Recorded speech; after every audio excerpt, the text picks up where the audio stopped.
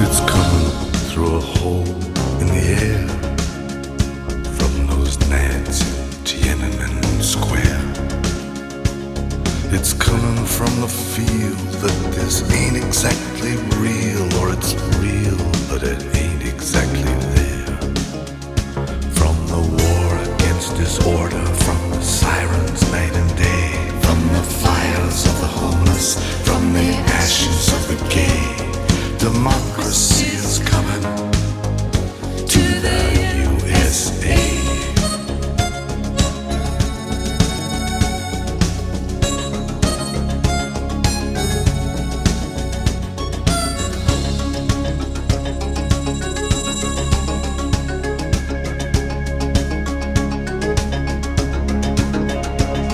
It's coming through a crack in the wall on a visionary flood of alcohol. From the staggering account of the Sermon on the Mount, which I don't pretend to understand at all. It's coming from the silence on the dock of the bay, from the brave, the bold, the battered heart of Chevrolet. Democracy is coming to the USA.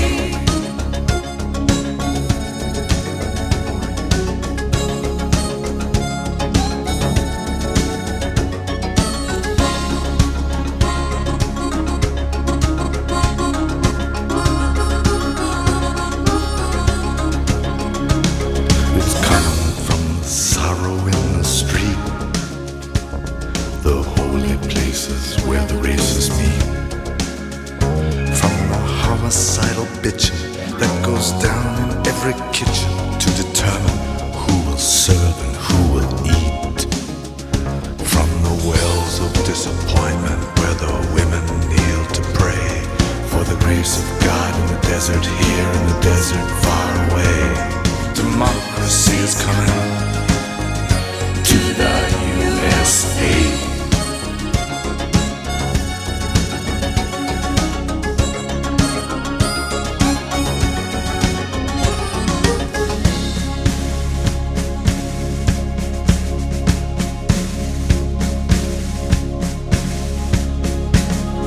Sail on, sail on, oh my dear ship of state, to the shores of need, past the reefs of greed, through the spars of hate. Sail on, sail on, sail on, sail on.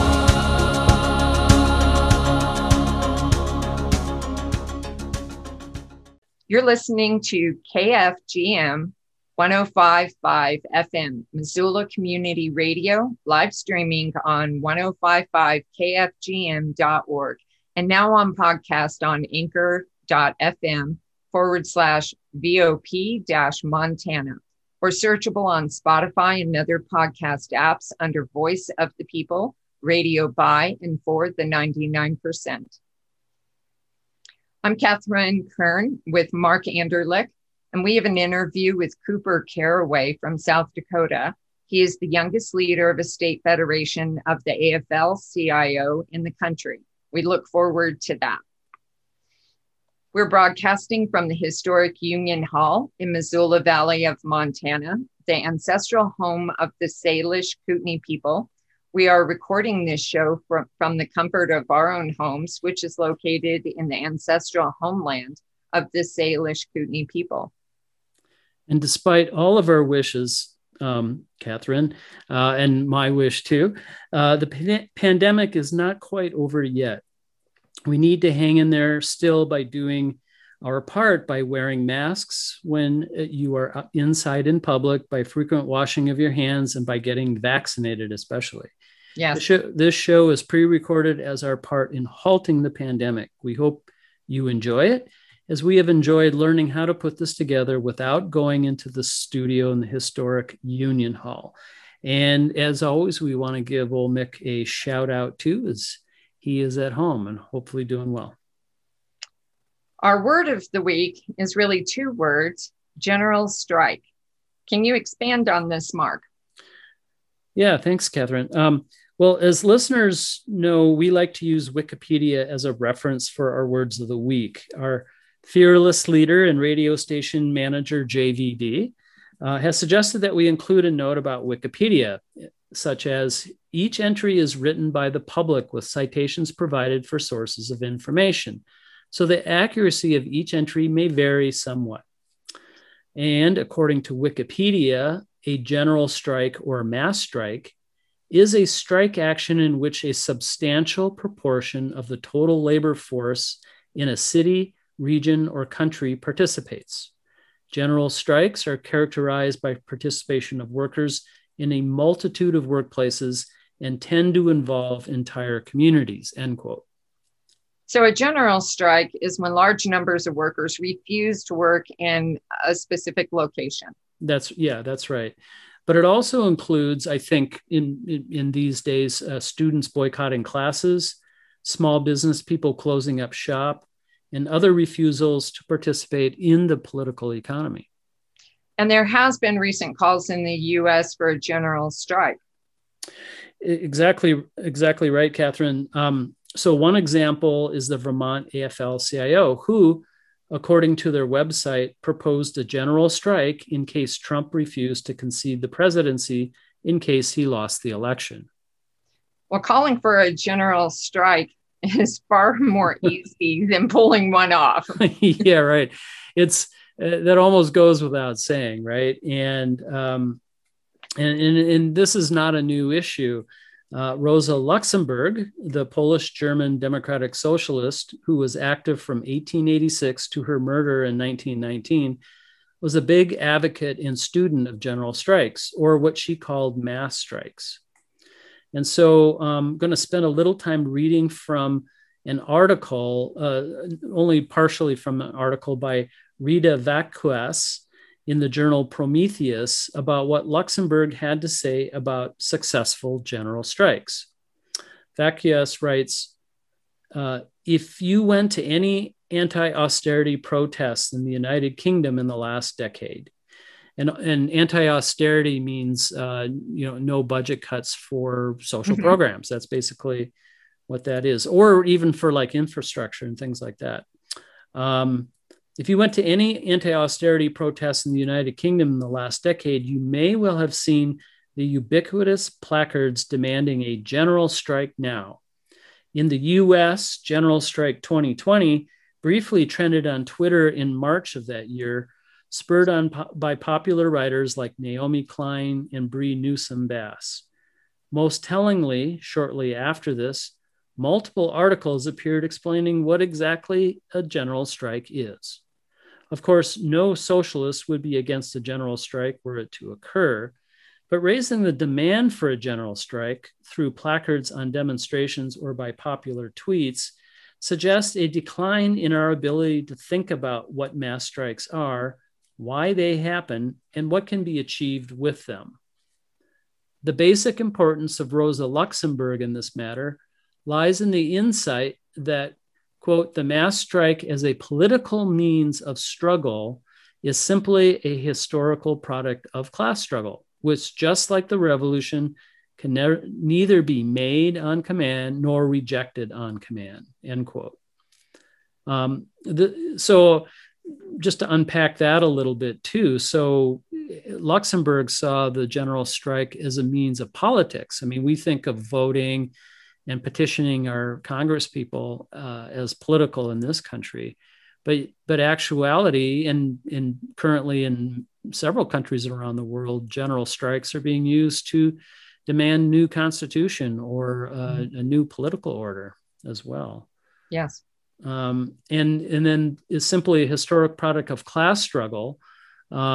Is basically these things are not controlled by people, by individuals. These things are massive, right? It's, if you think about the massive protests that happened after George Floyd, last summer, they weren't commanded by a single group or a single person. Antifa could not stop it or start it, nor could anyone else, right? They were organic. Yes, it's much more organic. And that's what they mean, about the revolution can neither be made on command nor rejected on command.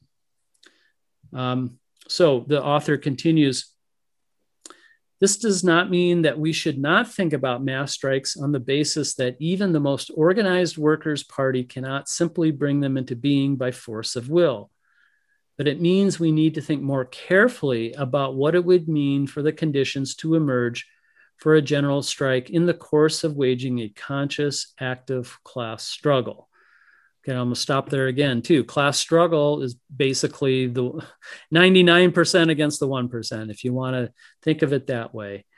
And let's see, where did I leave off? Oh, yeah.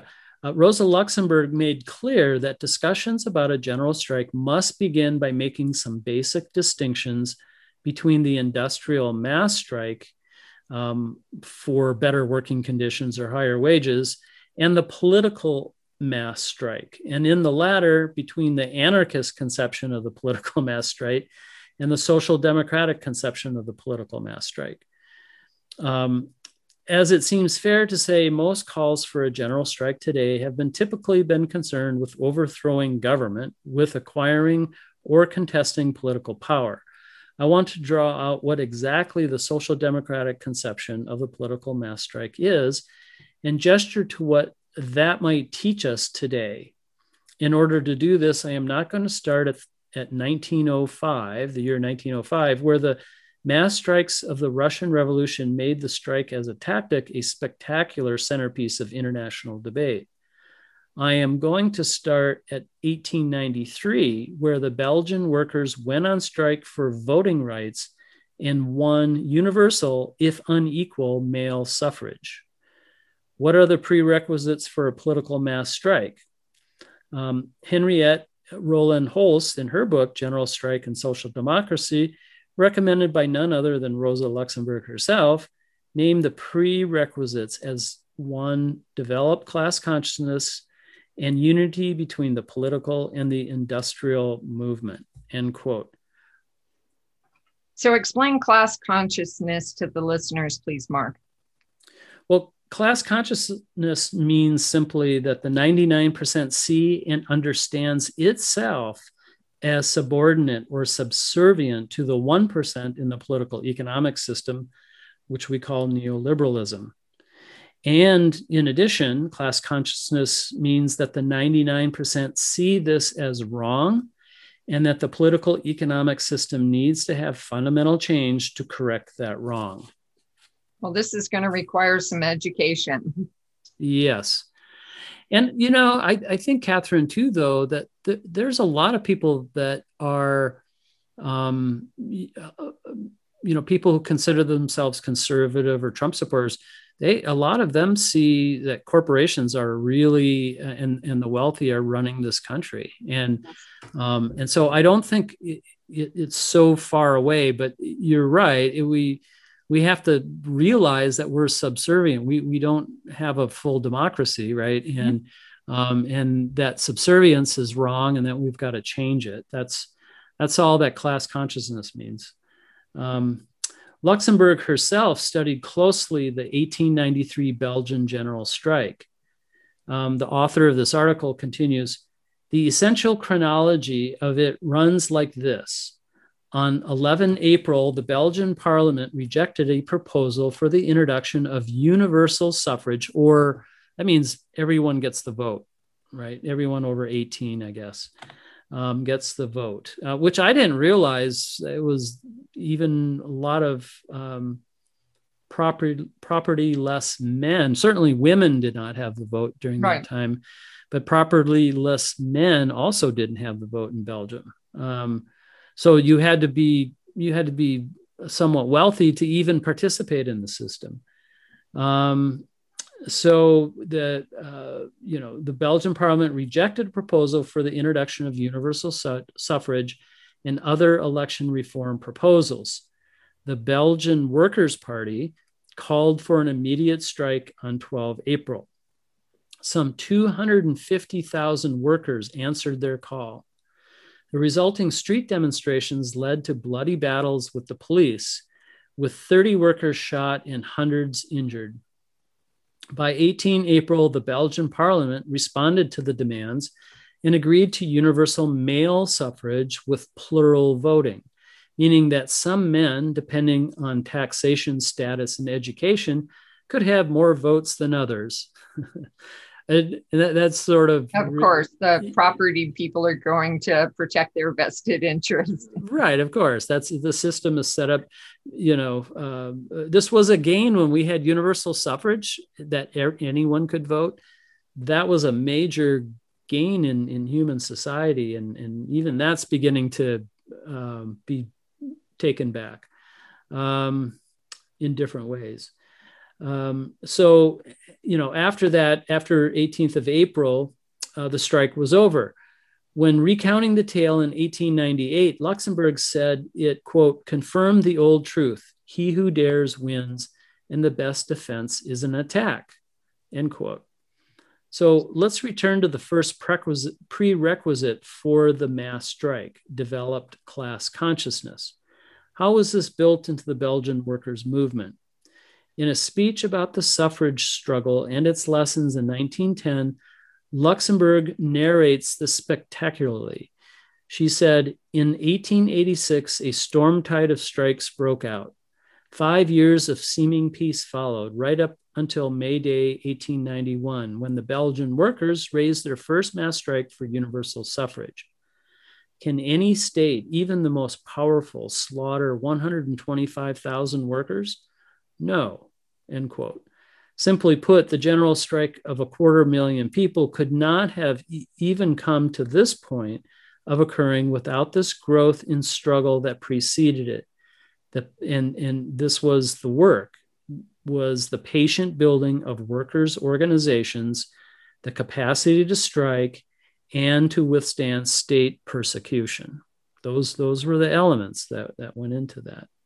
So it took about 5 years of what we call today organizing to have 250,000 workers educated about their inferior place in society, to be trained and organized in workplace strikes and other means in which to build power to change things, and to build a structure of organization that can withstand police attacks, spies, and media assaults. Exactly right. And so that just doesn't happen overnight, right? It has to be a very conscious effort on the part of leaders, not only of unions, but of the party, the political party, right? That was working with the unions. All of these things are essential. And Vacuus continues in her article. She says, but what of the second condition of a political mass strike? Unity between the political and industrial movement. The storm tide of strikes in the late 1880s was aided energetically by the Belgian Workers' Party. Emil van der Velde recounted a quarry workers' strike of 2,000 workers in 1889. The party provided speakers for the strike meetings and 60,000 kilograms of bread. In his words, a beautiful witness of vitality. What distinguished the Belgian general strike of 1893 from the attempts in England by the Chartists to strike for universal suffrage some decades earlier was this: the Belgian worker industrial movement trusted the Workers' Party to lead it politically. In the 1893 general strike, an astonishing degree of rapid coordination was demonstrated. The Belgian Worker Party executive declared a strike on 11 April as soon as Parliament rejected suffrage reform. Within 48 hours, the Belgian trade unions had organized shutdowns across all the major regions of Belgium. And all that without social media. That's right. That's right. So when the Belgian Parliament refused the votes for all adults, the Belgian Workers' Party called for a strike, and the already prepared unions immediately began to strike. That's hard to see happening in this country. Yeah, in multiple ways. I'd say that,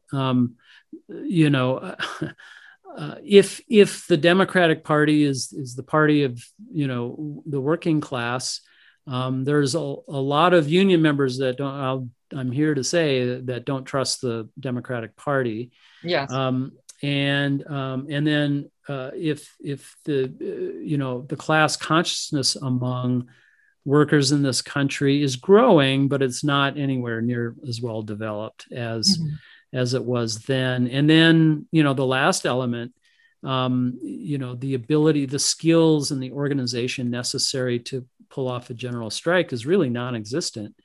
And I've said this in other shows, and I do think that a properly functioning AFL-CIO would really be that organization to plan and train for some kind of strike. If it's a strike against a wannabe dictator to take over, or a general strike to basically defeat the media giants in the Silicon Valley. That's what I was looking for. That could be done.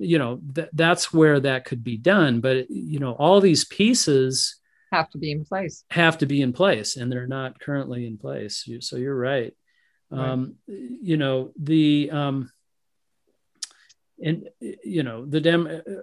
could go on, about that, but we have our work cut out for us, of course. If the general strike is to be even seriously considered to be used as a tool for defending and broadening democracy. As the author points out, the Belgian Workers' Party was not, of course, a particularly revolutionary party, nor did it have an attitude of unconditional support for strikes. As Marcel Liebman has summarized, the Belgian Workers' Party had fixed the conquest of universal suffrage as the objective of a general strike and rejected all attempts to confer revolutionary content onto a general strike. End quote. But precisely this unity between the political and the industrial movement allowed the strike to take on a momentum of its own, letting the storm rage for as long as it could. In contrast, in 1902, the Belgian workers' movement went on strike once again for universal suffrage, with full universal suffrage, right? So they had a partial victory, and then they went on, they tried the same tactic to get the full victory. And they had 50,000 more participants, 300,000. But this time, not the slightest concession was achieved from the government. In 1913, yet another Belgian general strike occurred, this time with 400,000 participants, again, without success. So, Mark, why did the two larger general strikes fail, in your opinion, and the first one partially succeed? Well, of course, there's probably many reasons. But again, from the author, quote, Luxemburg identified the reasons for these failures in 1902 and 1913. In 1902, the Belgian Workers' Party had an alliance with the Liberals in Parliament, and as a result had already committed to maintaining the strike in a restricted and legal form, forbidding demonstrations and agitation in advance. As Luxemburg put it, they deflated the latent political power of the general strike into thin air. The 1913 general strike was even worse. Planned from 1912 onwards, the party leadership had done everything they possibly could to postpone or prevent it, and relented only to organize it in a circumscribed, legalistic manner. In Luxemburg's words, it was based on the idea of, quote, avoiding any revolutionary situation, any unforeseen turn in the struggle, end quote. So in this way, even if both the 1893 and the 1913 strikes were conducted perfectly peacefully on the side of the workers, the mass strike in Belgium in 1913 represented a step backwards in political consciousness, a stultification of the movement. The unity of will and direction had been broken by the Belgian Workers' Party own leadership with the unions. Luxemburg understood that the success of a political mass strike does not depend on mere mathematics. the number of striking workers combined with the money in relief funds. It depends on how far you are willing to go and how far your opponents think you will go. Practically speaking, striking terror into the hearts of the bourgeoisie is essential. Well, that's making the cost of not giving in to the demands of the movement too high of a price to pay. Works in all kinds of bargaining. That is the number one lesson you learn in any kind of struggle or conflict.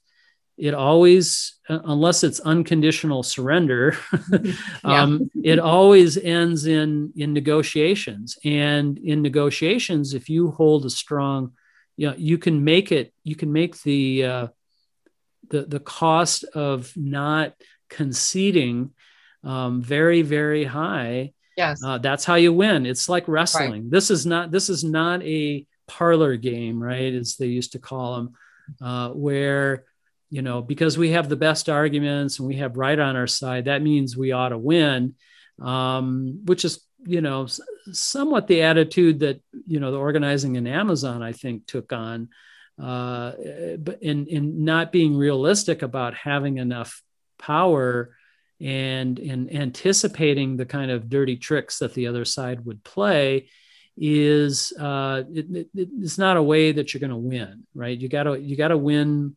You got to win by just like you said, right? That making the costs and not giving in to the demands of the movement too high of a price to pay. Mm-hmm. So remember, I'll just add in here what Frederick Douglass had said, right? Very famously, power concedes nothing without a demand. It never did, and it never will. It usually stops at that quote, but it keeps going. The limits of tyrants are prescribed by the endurance of those whom they oppress.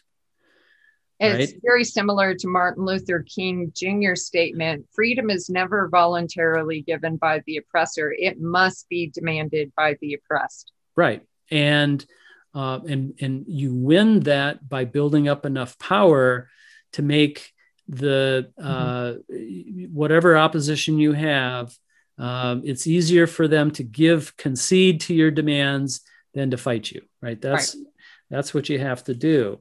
I also want to say too that what Douglas's quote also puts into a real sharp focus is that tyrants don't have unlimited power. Their power is only as much as is given to them by those who they hold power over. And so that's a really key understanding of how power works. It's not inherent in the tyrant. But back to the article by Rita Vaquas in the spring 2021 edition of the journal Prometheus.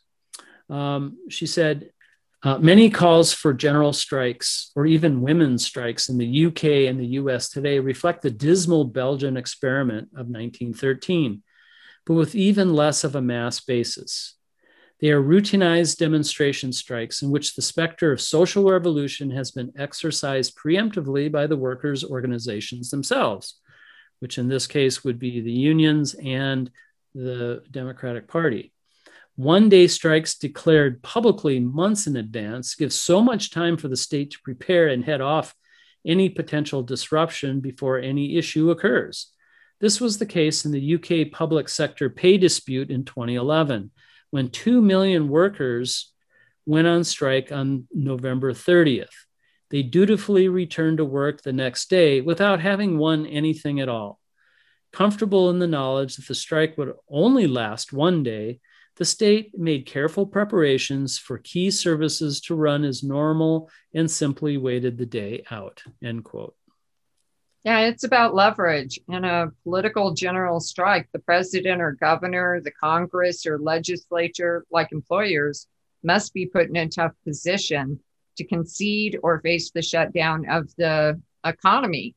Yeah. I think in a lot of respects, people are not realizing that some of what's being done, while it looks good with the numbers, is a little bit like performance art in that there's not a lot of bite, there's not a lot of substance to it if it's there one day and they're finished with the next and everything continues to go on as it was before. Yeah, you may get some headlines and there may be some violence that makes the news.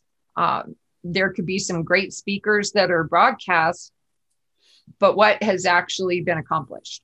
Well, I do think, though, that sometimes if it's one of the early steps of a much longer planned campaign, it's like a structure test, right? Right. If it's one day, that would be good. But basically then you just don't go back to work and then call it good.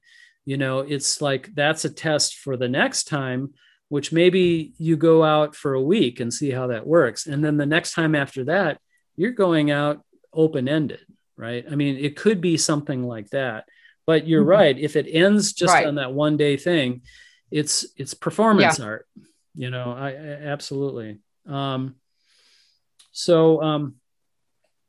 just being the so-called good guys, right, with right on their side is not enough. The article by Vacuous concludes, a political mass strike when seriously aiming at victory. And let's underline that word victory, to win. Okay, is not just demonstrating that you have moral superiority. This is about winning.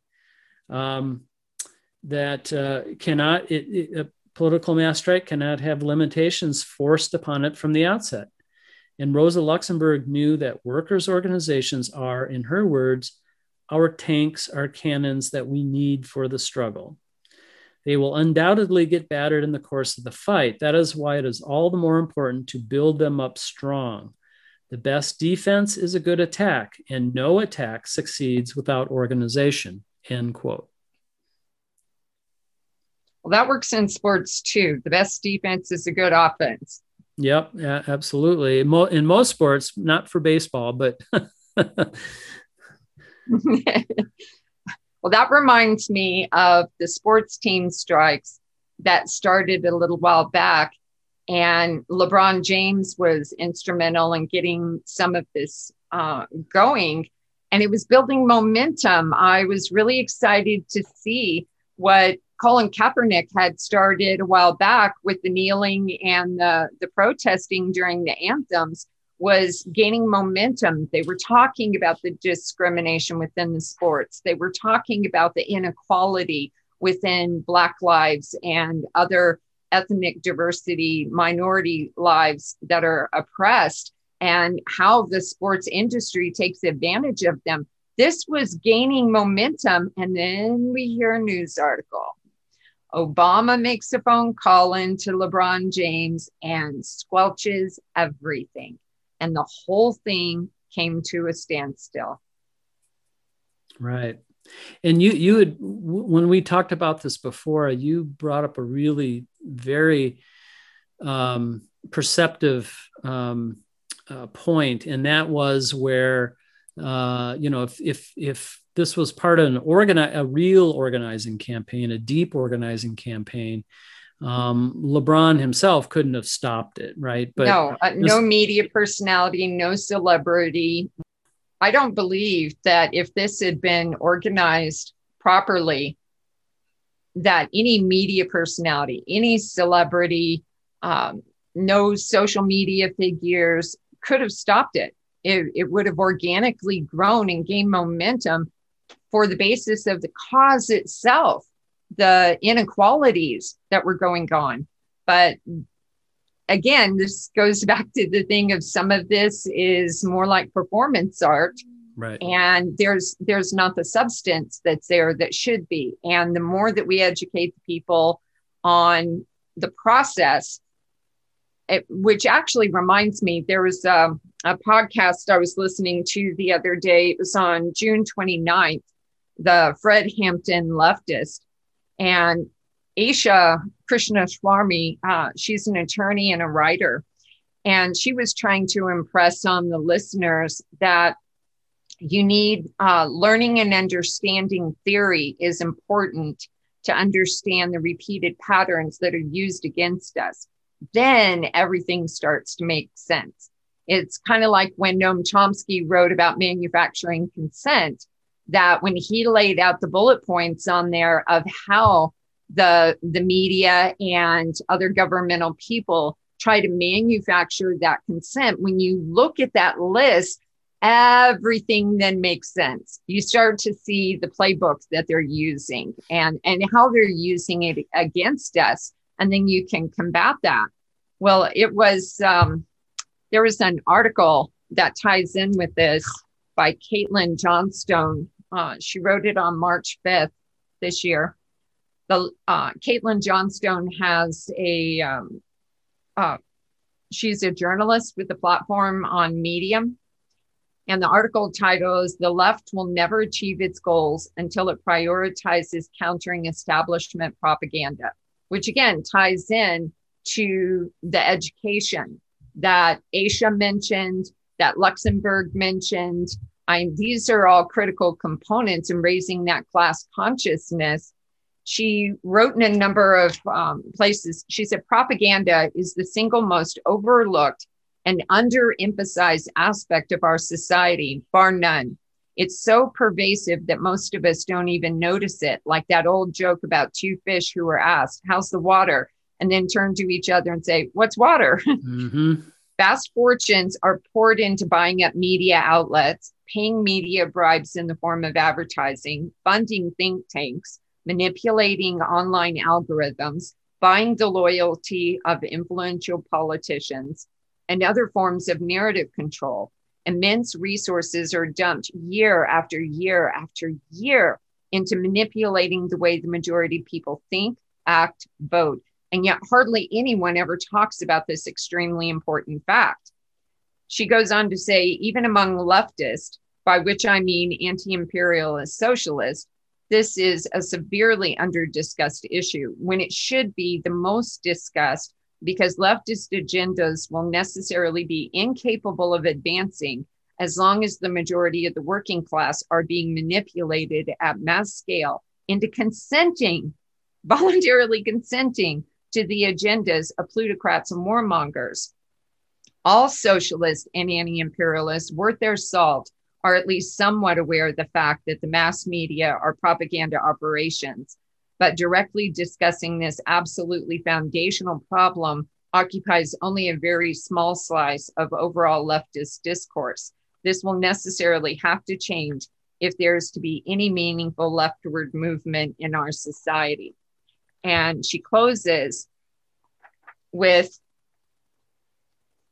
talking about seizing the control of the narrative. This has never been tried before. Whenever I bring up prioritizing a grassroots media rebellion, I get a few leftists telling me, "We're already doing that." No, you're not. You've never come anywhere close. At no time in the information age has killing trust in imperial propaganda been the foremost priority of Western leftists. At no time has it ever been our collective priority to use our newfound ability to network and share information to weaken public trust in the mass media and tell the public the truth about economic injustice and the kleptocratic depravity that is Western imperialism. Our energy has been spread all over a variety of issues, which have nothing to do with this far more crucial one. Information has never been more democratized, and trust in the mass media has never been more low. The opportunity to expand awareness and what's really happening in our world has never been riper. All we need to do is seize on this opportunity and wake the working class up out of the propaganda-induced coma before the window on that possibility closes on us forever. Well said. That she just gave the reason for this radio show. Exactly, and that's when you see social media and how they're clamping down, especially on left, socialist, communist, anarchist, the whole spectrum of the left, democratic socialist. They are cutting accounts. They're dropping people's followers. They're blocking the virility of their posts, the message getting out, suspending and stopping accounts altogether with no reasoning whatsoever. It's not a platform. While people may get a little dopamine hit in their brain thinking, oh, we've done something, we're activists, we're doing something. It's more like an echo chamber, but the echo chamber has been severely reduced by the corporations that own those platforms. It's reducing the ability of the people to network. That's why I like the independent journalists like Caitlin Johnstone on Medium, or Aisha that's over on Historically at Substack, and some of the others. Like to support them and encourage their work, share it with others, because we're fast losing the ability to communicate with each other. Mm-hmm. They're really putting their thumb down. They see the writing on the wall. The inequalities are massive. People are rising up. They don't want us rising up. So they're trying to squelch it in so many different ways. We need that organization. We do. And, it's not just the left. They've been aiming this at the right as well. Mm-hmm. And a lot of people on the right are very upset about that, as they should. And you said that very well. And I'm just going to maybe add on a little bit too, and that is the question that needs to be asked, where people who are wanting to be active, who are active in some way, shape, or another, is what's your theory of change? Okay. And so if your theory of change is to get, and a lot of like liberal foundations have this, right? It's like getting, I know this because a long time ago, I used to get these grants where, they almost measured by the amount of column inches you got in the newspaper to call attention to what you're doing. Mm-hmm. And, or that someone like LeBron James or some media star comes out and supports you, right? There's no change there, right? That's not, that's not, if that's your theory of change is having, 300,000 people march, or like in Helena, right? And I was there. I mean, it's not a bad thing, but to have 10,000 people march in Helena against what we perceived as the deficiencies of Trump when he was first elected, it didn't really change anything, right? It was a spectacle, and the media can absorb spectacle. It could either ignore it, which it usually does, yes, or it can just say, well, this happened, but nothing resulted from it, right? Mm-hmm. And so power they seriously controlled the narrative. Oh yeah, absolutely. By vocabulary, word choices, or a perfect example of this just occurred. Former Senator Mike Gravel died, and they paint him as this extremist, this wacko, all kinds of. Donald Rumsfeld, weapons of mass destruction guy, dies, and they're lauding all of these things that he has done. One of them fought damn hard for our democracy and for the people, for equality. Right. And the other light his ass off in order to promote the imperialist agenda of the United States. Right. And yet they laud him as this awesome guy, and they insult Mike Gravel. Right. No, that's a great example. I mean, one should be a hero and the other is a war criminal. I mean, yes. if you look at it objectively, that's pretty much what it is. And I like the editorial cartoon that came out and said weapons of mass destruction died at 88. Right. Yeah. It's the media has a big influence, but again, this is about, I like what Caitlin said is about taking control. I think she maybe overstates it a tad bit just to make her point, right? To make the polemic, the polemical point is that we've got to make our own media. We've got to do our own interpreting of what's going on in the world. I mean, that's kind of why this show, right? I mean, right. And it's not like we're the final say on on almost anything. It's just that, having a conversation about these things and doing some research and bringing a little bit of knowledge and some understanding of how things work or they don't work to this situation. We hope that people would be inspired by that and not sort of get sucked into the theory of change means that, you got to have a lot of people out marching around and that's it. But to more like what Luxemburg was talking about, how do you really do an effective general strike? And a little bit later, we're going to go into Colombia, but there's been several general strikes in the last year or two in some very unusual places, like Chile, like Peru, of all places, and we're going to cover a little bit of in Colombia, where they call it the national strike, which is kind of on hiatus right now because it is open-ended, right? And they go, okay, we're going to take a break. We're going to provide some, negotiating proposals. We're going to run through democratically with all the people and see what the government does. If they don't concede, then we're going to go back out and strike. Right? And that's how it's done. And the fact that the national AFL-CIO, and I think there's probably actually our interviewee Caraway from South Dakota, he's going to talk about that a little bit. And he was saying well, it was a little bit disagreement. There was that Vermont jurisdictionally couldn't call a general strike if Trump stole the election, right? Or if Biden stole the election, for that matter, right?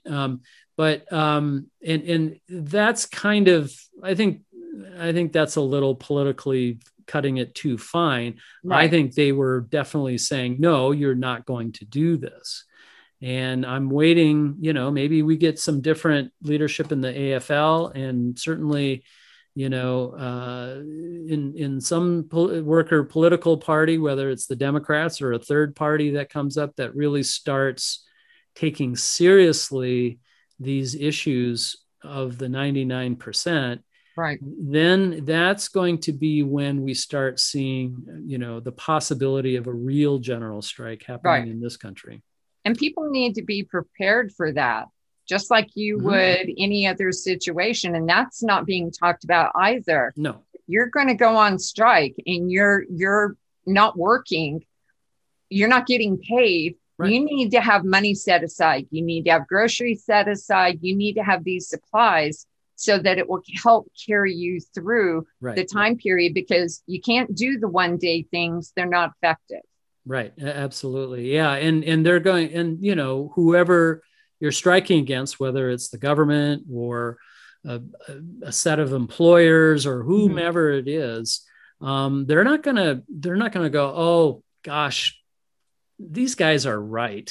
I'm going to, it's, I've been really unfair. And I think we need to, that's never going to happen. I mean, they're going to, if they do something like that, it's basically they have some face-saving thing to say, and then they resign, right? Yeah. So that's but that's only, it's all about power. It's not about spectacle.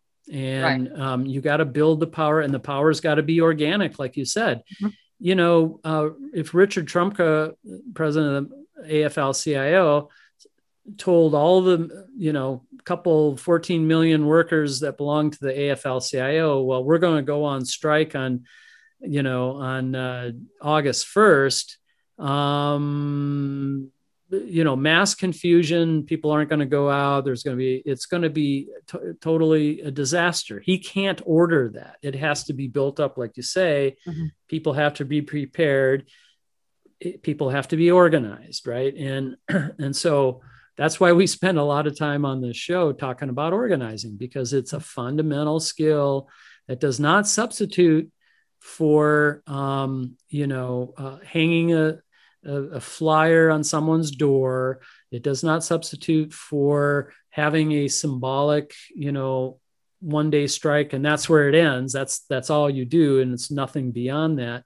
Right. Or just a rally. Or a rally, right? A rally. I mean, in I'm not against any of those things, right? But they just got to be seen in perspective of the real problem and the enormity of the power differential that we have in this country. Right. They need to be integrated components, not standalones. Exactly. Mm-hmm. Yep. Well, now we're looking at the current news. As usual, lots of news to cover from this week. What's first on our current news, Mark? Well, like usual, unfortunately, it's the pandemic. And despite 6 months of vaccine against COVID-19 being available, the pandemic is still with us in the US. The overall number of new daily COVID-19 cases in the US is now steady, 2 weeks steady at a rate of about 12,000 cases a day. Worldwide, most countries' rates of new cases are dropping or are steady. However, Brazil and Colombia's infection rates are again slowly climbing. India's rate has now peaked and has rapidly dropped to 47,000 cases, new cases of COVID-19 a day, mostly of the Delta variant. And I just heard something on the news that the first Delta variant has been found in Louisiana, and they expect in the next 2 to 3 months that's going to be the dominant variety of COVID-19 in this country. Mm-hmm. So whether we have another spike in cases and in deaths remains to be seen, and they don't know. They're at least admitting that. So. Yeah, I was surprised when I was out running errands today.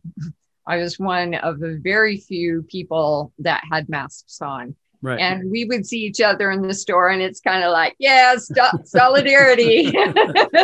Yeah. Delta's roaming around, and there's too many people that are anti-vaxxers and anti-maskers that are acting like they got a vaccination. Right. When they didn't. Right. And so there's a lot going on out there. Yeah, that's absolutely right. Well, and these COVID-19 figures are according to the Johns Hopkins Coronavirus Resource Center website. And, not the state of Montana today, because that site is down. I couldn't get it up. But anyway, we are certainly not done with this virus yet, as it is still at large in the US and spreading. At over 605,000 deaths, which you have to take pause over that number. That's more than have died in all the wars from World War II to today in the U.S., right? U.S. people in just 1 year. The U.S. is still the world leader in COVID-19 deaths. According to Kaiser Health News on June 24th, quote, life expectancy across the country plummeted by nearly 2 years from 2018 to 2020. The largest decline since 1943, which of course was in the middle of World War II, right, when American troops were dying there, according to the study. But while white Americans lost 1.36 years, Black Americans lost 3.25 years, and Hispanic Americans lost 3.88 years. Over the 2 years included in the study, the average loss of life expectancy in the U.S. was nearly 9 times greater than the average in 16 other developed nations, whose residents can now expect to live 4.7 years longer than Americans. Compared with their peers in other countries, Americans died not only in greater numbers, but at younger ages during this period, end quote. And to confirm that kind of observation, according to the figures of March 13th of this year from the Lowy Institute in Australia, the US was objectively rated 96 out of 102 countries, almost at the bottom, in our public health response to the pandemic. The US has so far accounted for 15% of all deaths in the world and for 19% of all confirmed cases, but still with only 4% of the world's population. Those are very grim things to be exceptional at. Yeah, exactly. Like our the World Happiness Index. the US keeps dropping year by year further down from, Right. The democratic socialist nations that are way up at the top. Yeah. Yep, exactly. And, isn't being happy with your life kind of really the goal of all this? I mean, life, liberty, and the pursuit of happiness. That's it. And we're being sold down the river on that. So this was also from Kaiser Health News on June 24th, where the author brings economics and other social determinants of health to bear on the coronavirus situation. With coronavirus, quote, with coronavirus infections falling in the US, many people are eager to put the pandemic behind them, but it has inflicted wounds that won't heal easily. In addition to killing 600,000 in the United States and affecting an estimated 3.4 million or more with persistent symptoms, the pandemic threatens the health of vulnerable people devastated by the loss of jobs, homes, and opportunities for the future. It will almost certainly cast a long shadow on American health, leading millions of people to live sicker and die younger due to increasing rates of poverty, hunger, and housing insecurity. In particular, this is the Kaiser Health News. Okay, this is this is not some left-wing publication. In particular, it will exacerbate the discrepancies already seen in the country between the wealth and health of Black and Hispanic Americans and those of white Americans. And I would add between the health of basically what they're saying is wealthy people and the health of poor working people. That's, another way of summarizing that. This past week, there are still people in Montana hospitalized from COVID-19. I wasn't able to get those figures because their website was down.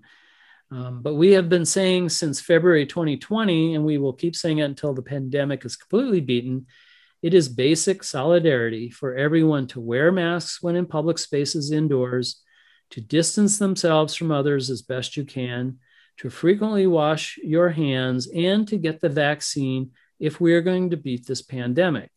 Solidarity does require some sacrifice, but it is essential. For every person that does not do these precautions, we are that much farther from controlling the virus, achieving herd immunity through vaccination, and fully reopening the economy. So speaking of vaccinations, what are the statistics showing? How are we doing on that front? Well, according to a May 29th article in the Stanford Medical School's website, epidemiology expert Julie Parsonet warned that COVID-19 vaccine hesitancy has probably made herd immunity unattainable, which makes vaccination all the more important for personal health, end quote. Overall, in the US and Montana, the vaccination rate is increasing at a trickle. Montana has only fully immunized 43% of our population as of Thursday, an increase of 1% point since last week.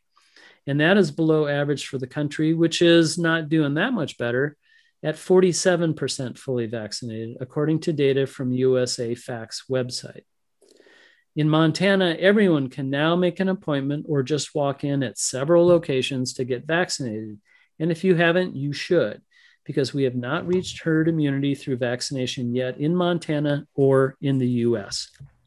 Well, that's alarming, as we are not close to the minimum necessary to have herd immunity. That's right, which is probably 70 to 75%. So it's going to be a while before we get there. And to maybe completely foobar the entire situation, the Centers for Disease Control issued a month and a half ago a release of people who are fully vaccinated from wearing a mask. This was condemned by the National Nurses United Union, which in its statement said, quote, is calling on the CDC to revise this guidance and to adhere to science and the precautionary principle in its recommendations, end quote. And despite that call, President Biden's new head of the CDC has basically said that those she's not going to change those recommendations.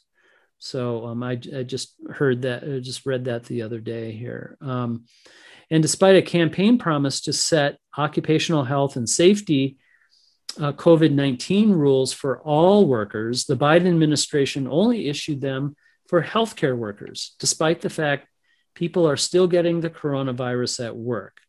As for me, I'm still going to wear my masks while in public and indoor spaces, even though I am fully vaccinated. Well, what's our last story about today, Mark? Well, and our word of the day word of the week has been general strike. And just wanted to touch a little bit upon what's happening in Colombia. Well, in Colombia, they have engaged in a national strike, which is certainly a form of general strike. It started on April 28th and has ebbed and flowed since then. On June 15th, Telesur reported, quote, "On Tuesday, the National Strike Committee announced new strategies to prevent state terrorism from affecting those Colombians who are protesting against President Ivan Duque since April 28th. This announcement was made by the Central Union of Workers, President Francisco Maltes, who also indicated that the National Strike Committee will temporarily interrupt the mass mobilizations that took place every Wednesday. The protest leaders announced that they will encourage a, quote, great national dialogue, end quote, through which citizens will elaborate draft laws in order to concretize the emergency list presented to the Duque administration in July 2020. The interruption of the mass mobilizations, however, does not mean that the protest and the national strike is dissolved, because social organizations will concentrate their efforts on the elaboration of their action plan in the coming days. Said Maltes, the social mobilization will continue in Colombia. More mobilizations will come later. CNP members will hold the Strike National Committee will hold a large mobilization on July 20th to present 7 bills to Congress, end quote. So what they're doing is that they have the organization and the action. They've been doing a national strike every Wednesday, and they feel like they have enough power to articulate their demands, the demands that are democratically decided upon by the people who are actually participating in this. And they're going to have one big mobilization on July 20th to present those demands in the form of 7 bills to Congress. So those are their demands. And obviously, if Congress does not meet those demands, then the national strike, the general strike, will continue. You're listening to Voice of the People, radio by and for the 99%. And you are listening to it in the Missoula Valley on KFGM 105.5 FM, Missoula Community Radio. Or you are hearing it streaming on Saturdays from noon to 2 on 1055kfgm.org. And you may be listening to it on podcast, now available on anchor.fm and on Spotify and other podcast apps that you might have. And you can search for it under Voice of the People, radio by and for the 99%.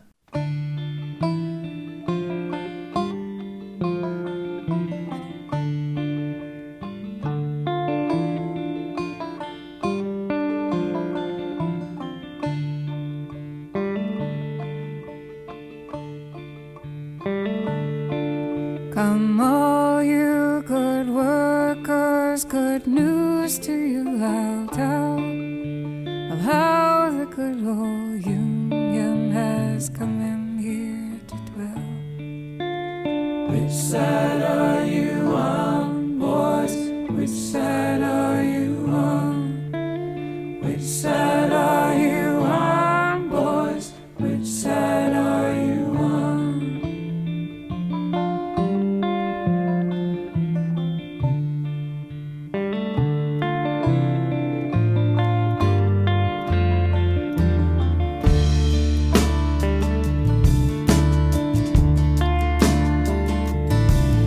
And there you were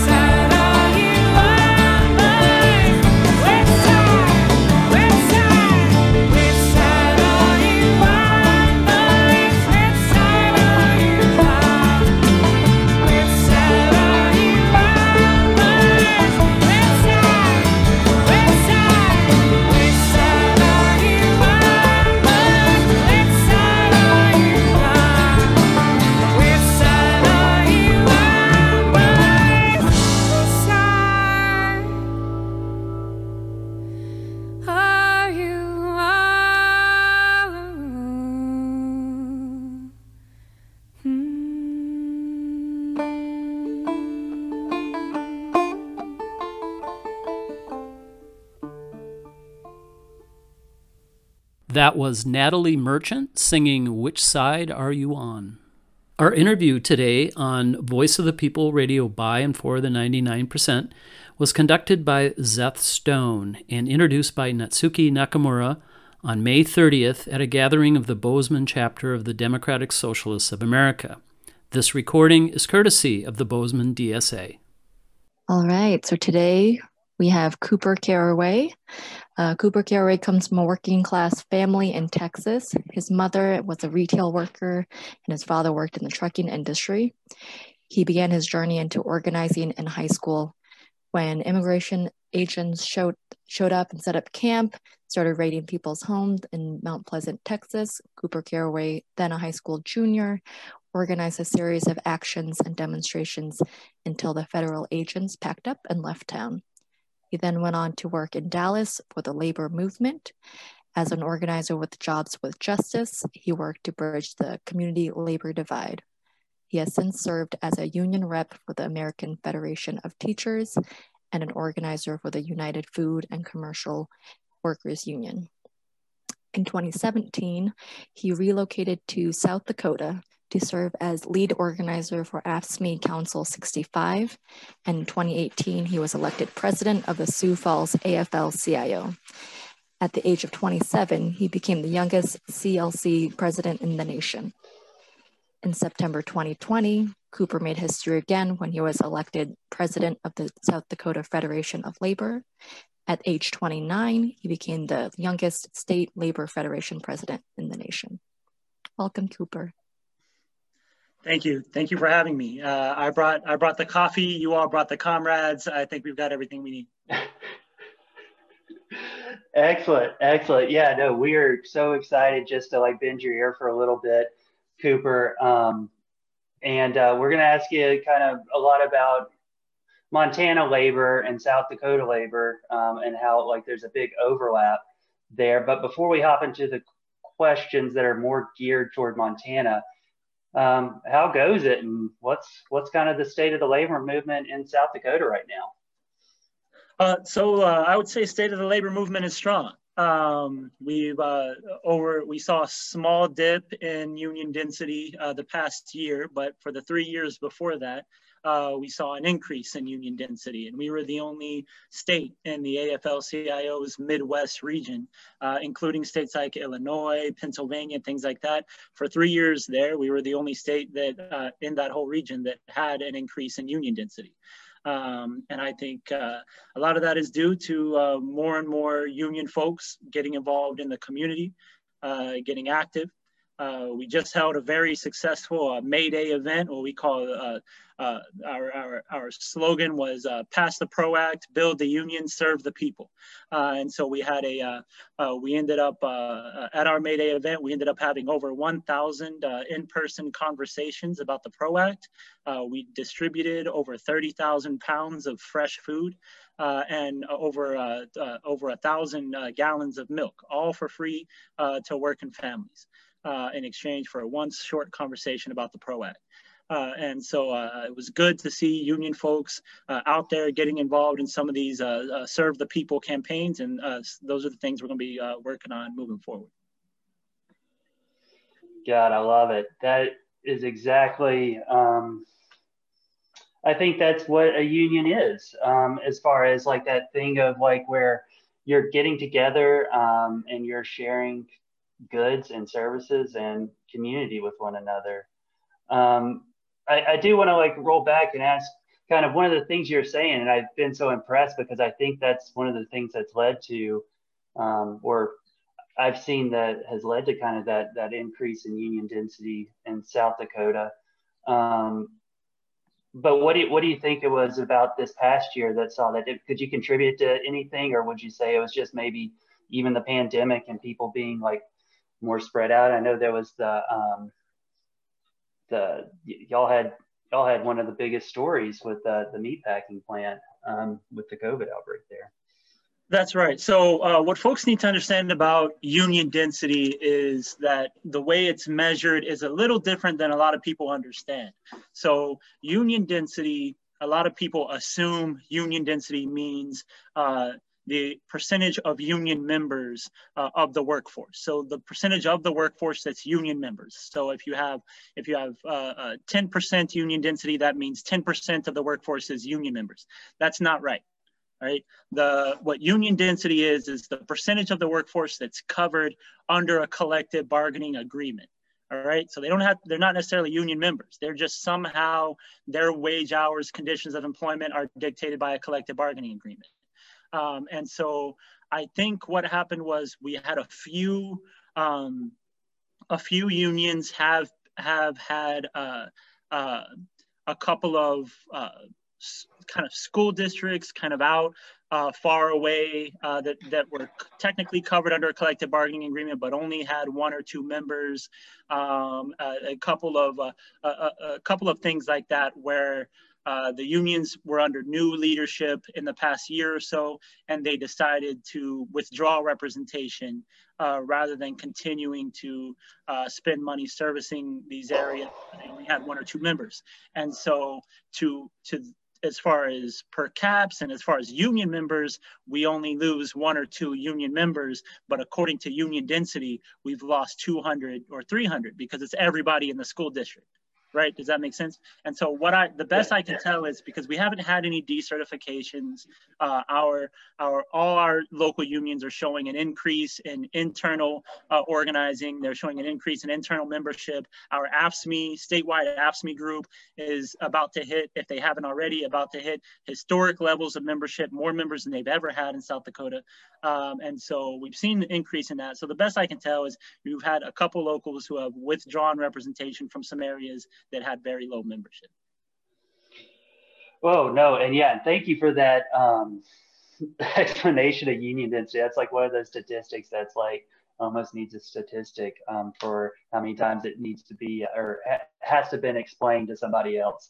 But no, I think that's like extremely interesting because, I think like using that as a way to look at the number of people covered is probably like as a way to, and like labor power is something that union members from right to work states would have to do, right? Because the reason that they're covered, all those collective bargainings that cover the units that cover those people are a result of right to work, right?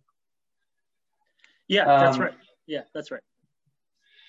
Well, I asked it because it's like one of those, we just had our right to work, and it's like y'all been right to work, like one of the first states to become or pass under right to work in like I forget that when the Taft-Hartley when that was 1947. 1947. So yeah, so shout out. It seems like there's something deep within South Dakota people that like won't let them, even though it's right to work, haven't let them completely decertify. So there is a base level of just like that understanding that there's solidarity in the union. And with that is why I want to pivot to, we just had our own right to work battle in Montana. We ended up defeating it, even though we have a supermajority Republican legislature and executive. But so we were excited about that because there is something, I guess, in the prairie populist background of states like Montana and South Dakota that seems to be sticking. But one of the things that I got to bring up was we, as much solidarity as Montana had for that right to work, there was legislation, these pipeline protester bills that you've seen like propping up all over the country to basically penalize peaceful protesting. And I was wondering, like, one of the things that we saw was a Montana AFL and a labor movement that acted like that wasn't their issue at all. Matter of fact, they withdrew opposition in one of the hearings after probably one of the most like inspiring stories for why it was kind of the beginning of fascism. It was a way to stop people from organizing, a way to stop people from peacefully resisting against corporations. And I guess I got to ask, like, since the same thing happened in South Dakota, what's your thoughts on kind of labor's role in disputes like that? And if you, how there, to me, I see a disconnect, but it's like one of those, I would see how that's not a working class issue that labor should be handling. And I was just wondering if you had any thoughts on that. Sure, yeah. So first I'll say that, while my administration typically has different ideas and different opinions and end up on different sides of issues than other state federations, our assumption and what we hope that other state feds assume about us, our assumption is that they're doing the best they know how to do for the working class. The same way we expect all state federations to look at us, to look at my administration, and even though we may have some different ideas, we expect them to assume that we're doing the best we can to represent the working class. So when the protest, we had a similar, they called it a riot boosting bill here in South Dakota. It was to criminalize the pipeline protest was the initial. But the way it's written, it criminalizes, it puts heavy penalties it makes protesting pretty dangerous to organize, pretty dangerous to participate in. And our position with that bill is the same position we took during the summer uprising last year after the murder of George Floyd. The position of my administration has been, the labor movement is in no position at all to criticize anybody for protesting, to criticize anyone for marching, to criticize anyone for throwing rocks, to criticize anyone for burning down buildings. We are in no position to criticize anyone for doing those things, because those tactics, all of them, violent and nonviolent, are exactly the way that the labor movement has secured everything that we've ever won. Everything the labor movement has ever won. The labor movement, as far as movements go, as far as organizations go in this country, has thrown more pounds of rocks than any other movement, has burned down more buildings than any other movement. And we've done it because we do what's best for the working class.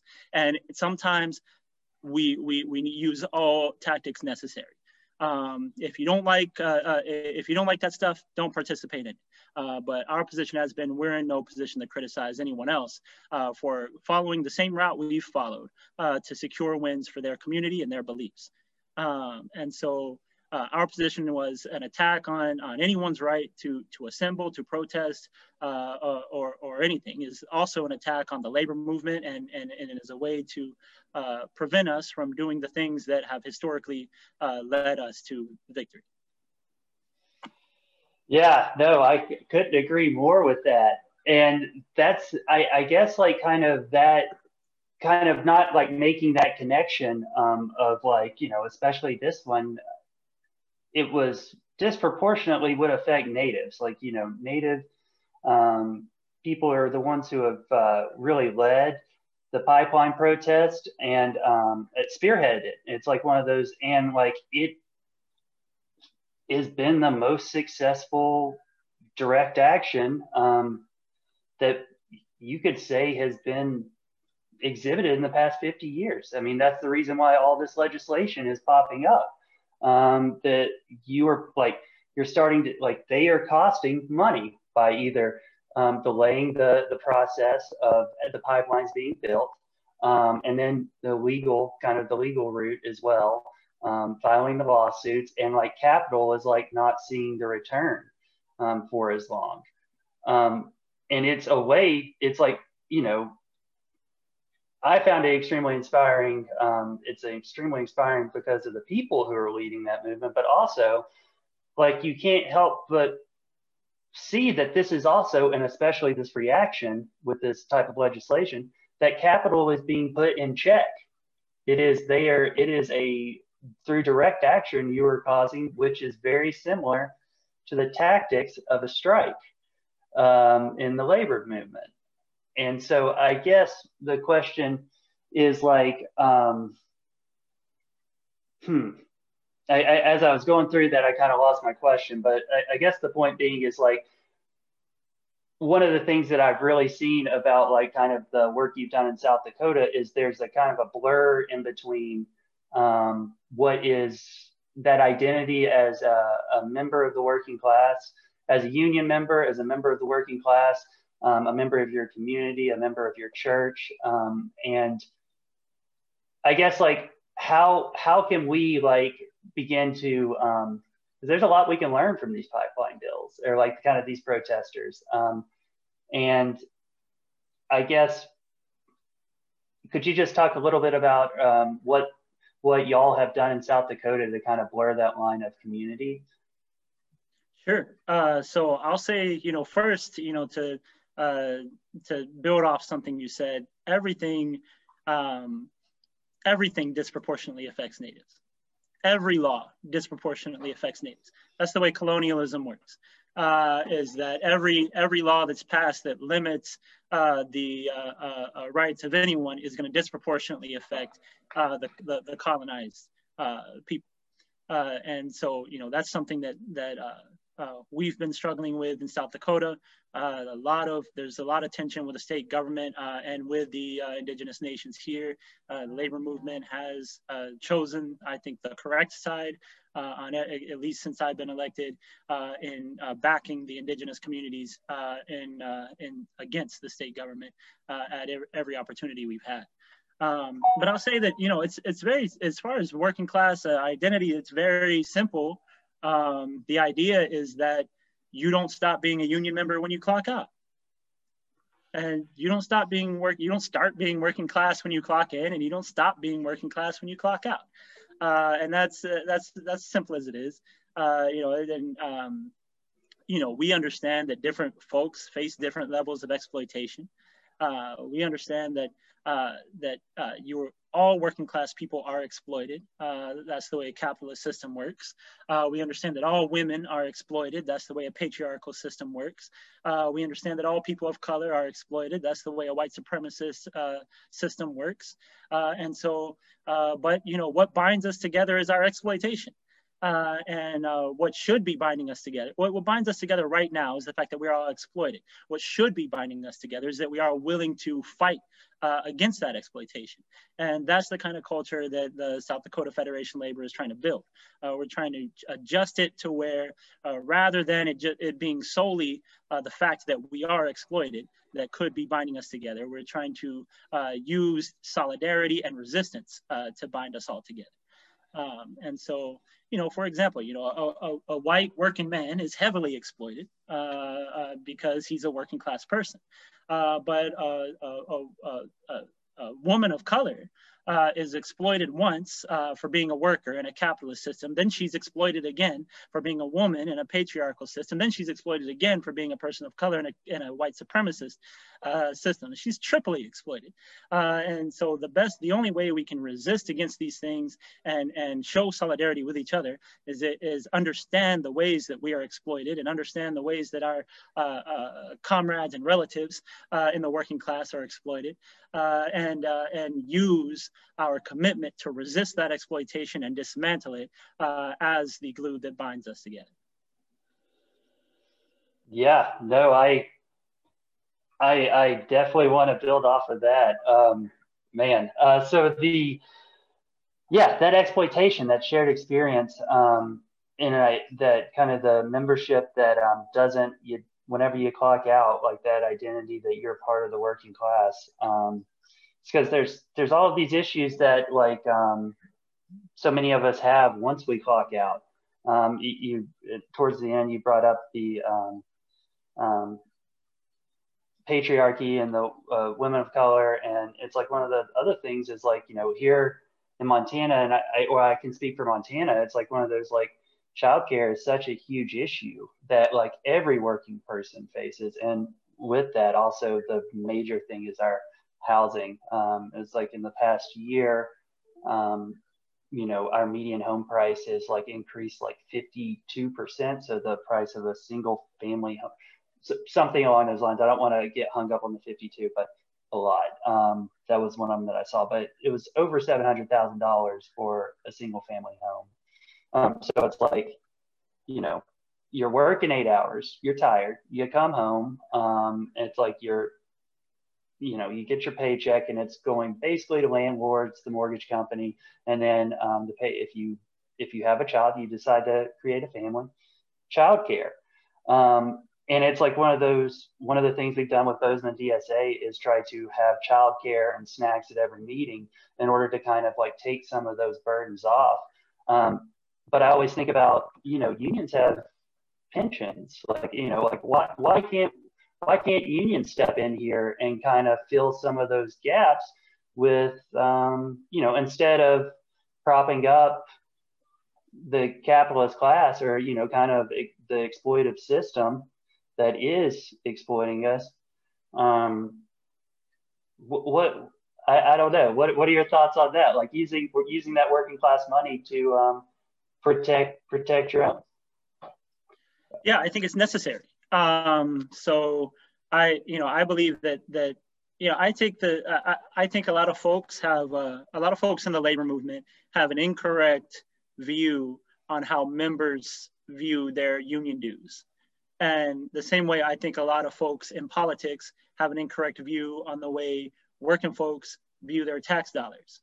I think that the typical belief in mainstream politics is that regular people are always going to be opposed to their tax rate and are always going to be opposed to their tax dollars going up. And that's not been my experience. And I think that's a lazy analysis. I think that folks typically don't mind how paying taxes if they feel like they're getting something for it. I think the reason people typically are opposed to taxes going up is because in their whole life, they've never paid more taxes and then gotten more things for it. Their life has never gotten better from paying a little bit more in taxes. And that's just never been the case. And you can tell them, okay, well, raise the taxes will make your life a little bit better. They're not going to believe you because it's never been true. And I think there's a similar belief within the labor movement that union members are just always going to be against and not like the idea of their dues going up. But my position has been that if union members wouldn't mind raising their dues, if they're going to get if their life is going to get better because of it, and really better, not okay, well, we can hire another person and now you're going to get a 3% pay increase instead of 2%. What I mean is like seriously better. And this, like, union folks can raise raise their union dues and use that to provide housing, use that to provide childcare, use that to provide anything their membership wants. The same way that they can look at union dues and their membership the same way that governments look at workers and their taxes. They take a little bit of tax money and they use it to provide services. And union members are lucky. We don't have to pay for bombing Middle Eastern countries or anything like that with our union dues. So we can use it entirely on providing services. And I think that that's the direction we'd like to move ahead. Here in South Dakota, we've committed to building a union-based childcare program, not just to meet the needs of union members who have children, not just to provide a service, but to build a future that flourishes with working class culture. And almost everywhere I go and I speak, I talk a lot about history of the labor movement and stuff like that. Almost everywhere I go, people ask me, how come I never learned any of this stuff in school? How come I never learned about the Haymarket Martyrs in school? How come I never learned, about all these different labor struggles in school? And the answer is the school don't teach you that. And for a long time, I criticized, tried to run campaigns to get the public school system to adopt a labor history month and teach labor history for a month as part of a curriculum, things like that. It's been very difficult to get public schools to agree to that. And then one day, having the conversation, the answer just came to me and said, why should we expect the state that's heavily influenced by the capitalists, why should we expect them to teach our history? Why should we? It's not their job to teach our history. It's our job to teach our history. And so that's another aspect of building a union-run childcare program. It's providing childcare, but also providing education on not only union history, but the future of the working class, and teaching working class values, real working class values of solidarity, anti-racism, anti-fascism, and things like that from cradle to grave. Man, no, I'm getting pumped up here. Yeah, no, I really appreciate kind of that the part where you talked about where you had your own realization that, like, why should we expect them to change? Like, we have to create that. And it's like kind of that, you know, we here at Bozeman DSA have, and, you know, we partnered with other groups like the Gallatin Sunrise, as well as others, to put on community union trainings. Like we brought in we paid a union organizer to come in and teach, you know, at the local library what a union was and how you could start one, and, you know, this process. And we've also offered trainings. We're big Jane McAlevey fans. Won't get too far into that, but we're on our third Jane McAlevey training right now, and that it's open to everybody. You don't have to be a DSA member. You don't have to be. You have to be working class, and you've got to want that change. So all of that is to say that one of the things that you mentioned was like kind of taking that ownership, and to bring it to Montana. What I've seen, and this is my opinion, a lot of the unions have really adopted a electoral approach to how we're going to get those those changes for working class people, those tangible things. As far as, like, you know, you want to pay a raise, you got to get this person elected, because, you know, those are the people who can maybe do that. Or, you know, I guess I'm coming from strictly from I was a public employee, so that's why I go with that one. But like this electoral approach, and I guess like what I'm hearing is that, like, that's a bit that is a tool, certainly, but it really only gets you so far. And so I guess like the question I'm leading to is, what do you think for us as people who are very active, you know, rank and file union members, as well as like we have, you know, officers that are within our ranks. What do you say? How can we go about? What do you think about the electoral strategy that unions have put in, or has been common within unions? What do you think about that? And what can we do as rank and file union members to begin to get our affiliates to switch gears and become more of that, like, take ownership of, like, no, we can actually solve a lot of the problems that many of the people, like, are facing in their communities right now, if we want to. Yeah, so I think you can do both. You know, we have a political program, we have an electoral program, you know, here in South Dakota. You know, our focus isn't on, you know, rubber stamping Democratic Party candidates. You know, our focus is recruiting union members to run for office. So we don't care if you want to run as a Democrat, a Republican, an independent, a communist, a socialist, you know, a libertarian, whatever you want to run as. If you got a union card in your back pocket, we can trust you a lot more than any of the letters next to your name. You know, as far as I can tell, you know, an independent running with a union card in their pocket is much more trustworthy than a Democrat that's running without a union card in their pocket. And so that's our political program. And so, you know, we do that. We spend some time, we spend energy on that. But, you know, we only have a 2-3 month legislative session. And so we got 9 months to do other stuff. But, you know, I would say you not only can you do both, but you have to do both. You have to be in the community, and you have to be building power in the community in order for your endorsement to mean anything. You know, if the public doesn't know you, you know, if the people don't know you, you know, if the people haven't seen you in the community, talk to you, shaking your hand, you know, giving you a fist bump or an elbow bump or something like that, and you know, recognize you. If they don't recognize you, then your endorsement don't mean anything. You know, they're not, that they might see something in the paper or see something on your website or something like that. Oh, the labor endorses these folks. But to a regular person who's not a union member and who's never met you, that's not going to make them vote for that person. And so you have to build power in every way. What we say in South Dakota, we say fight on every front. And so multiple fronts already exist. All right, they already exist, whether you acknowledge them or not. Whether you acknowledge the electoral front, it already exists. Whether you acknowledge the community and public front, it already exists. You know, whether you acknowledge any of the international front, it already exists. And so if you choose to put all your eggs in one of the baskets, what you're doing is you're surrendering the other fronts. And you're saying, we're choosing not to fight here. We're surrendering that ground. We're going to lose that. And what it does is you end up getting weaker in the place where you put all your eggs. And so what you have to do is acknowledge where the fronts exist and then choose to fight on everyone in any way that you have the capacity to do. And, you know, the thing is with you know, union members are regular folks, right?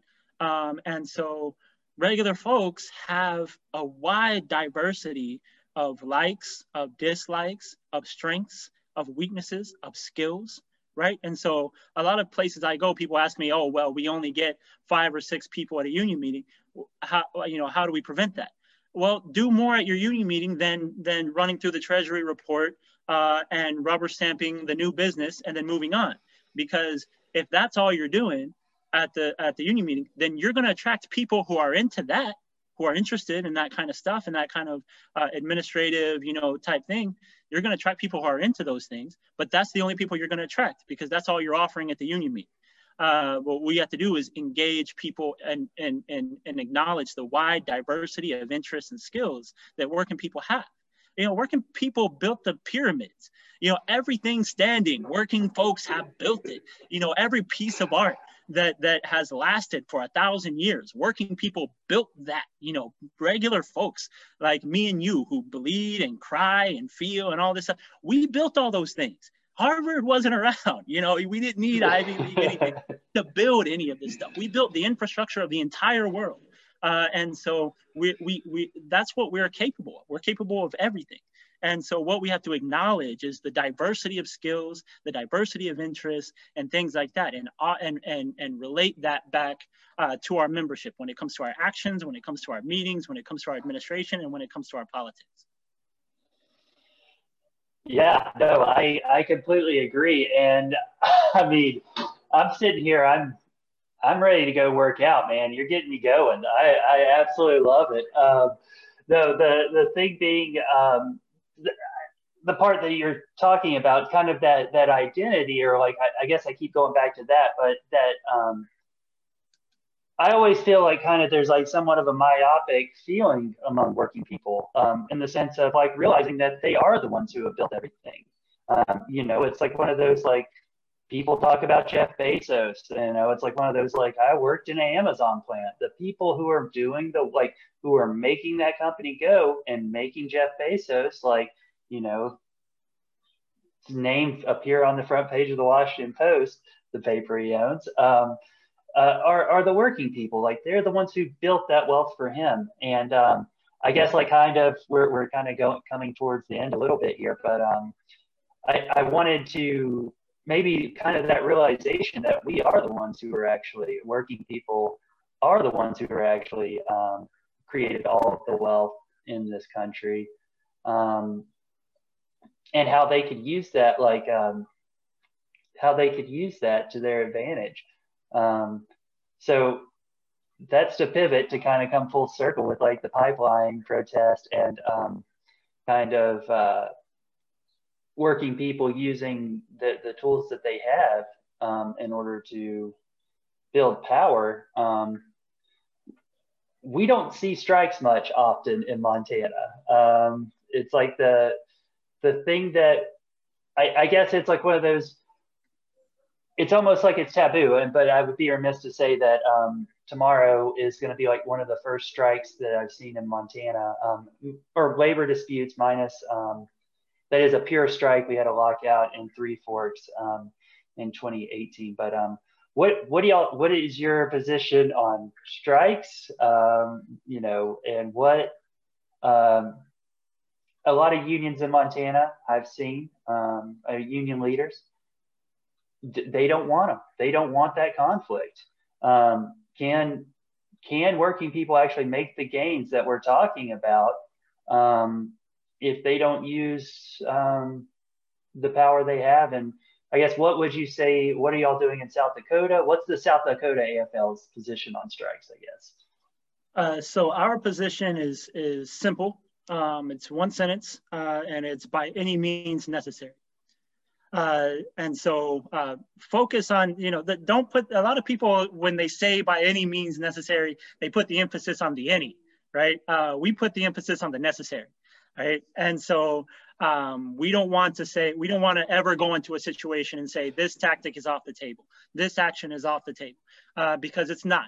We're doing a disservice to our membership and to the working class if we take any tactic that might end up being necessary, if we take it off the table, because then we're negotiating with two hands tied behind our back. And so what we believe is any means necessary. Now, if we can get everything that the membership is demanding at a negotiating table, that's good.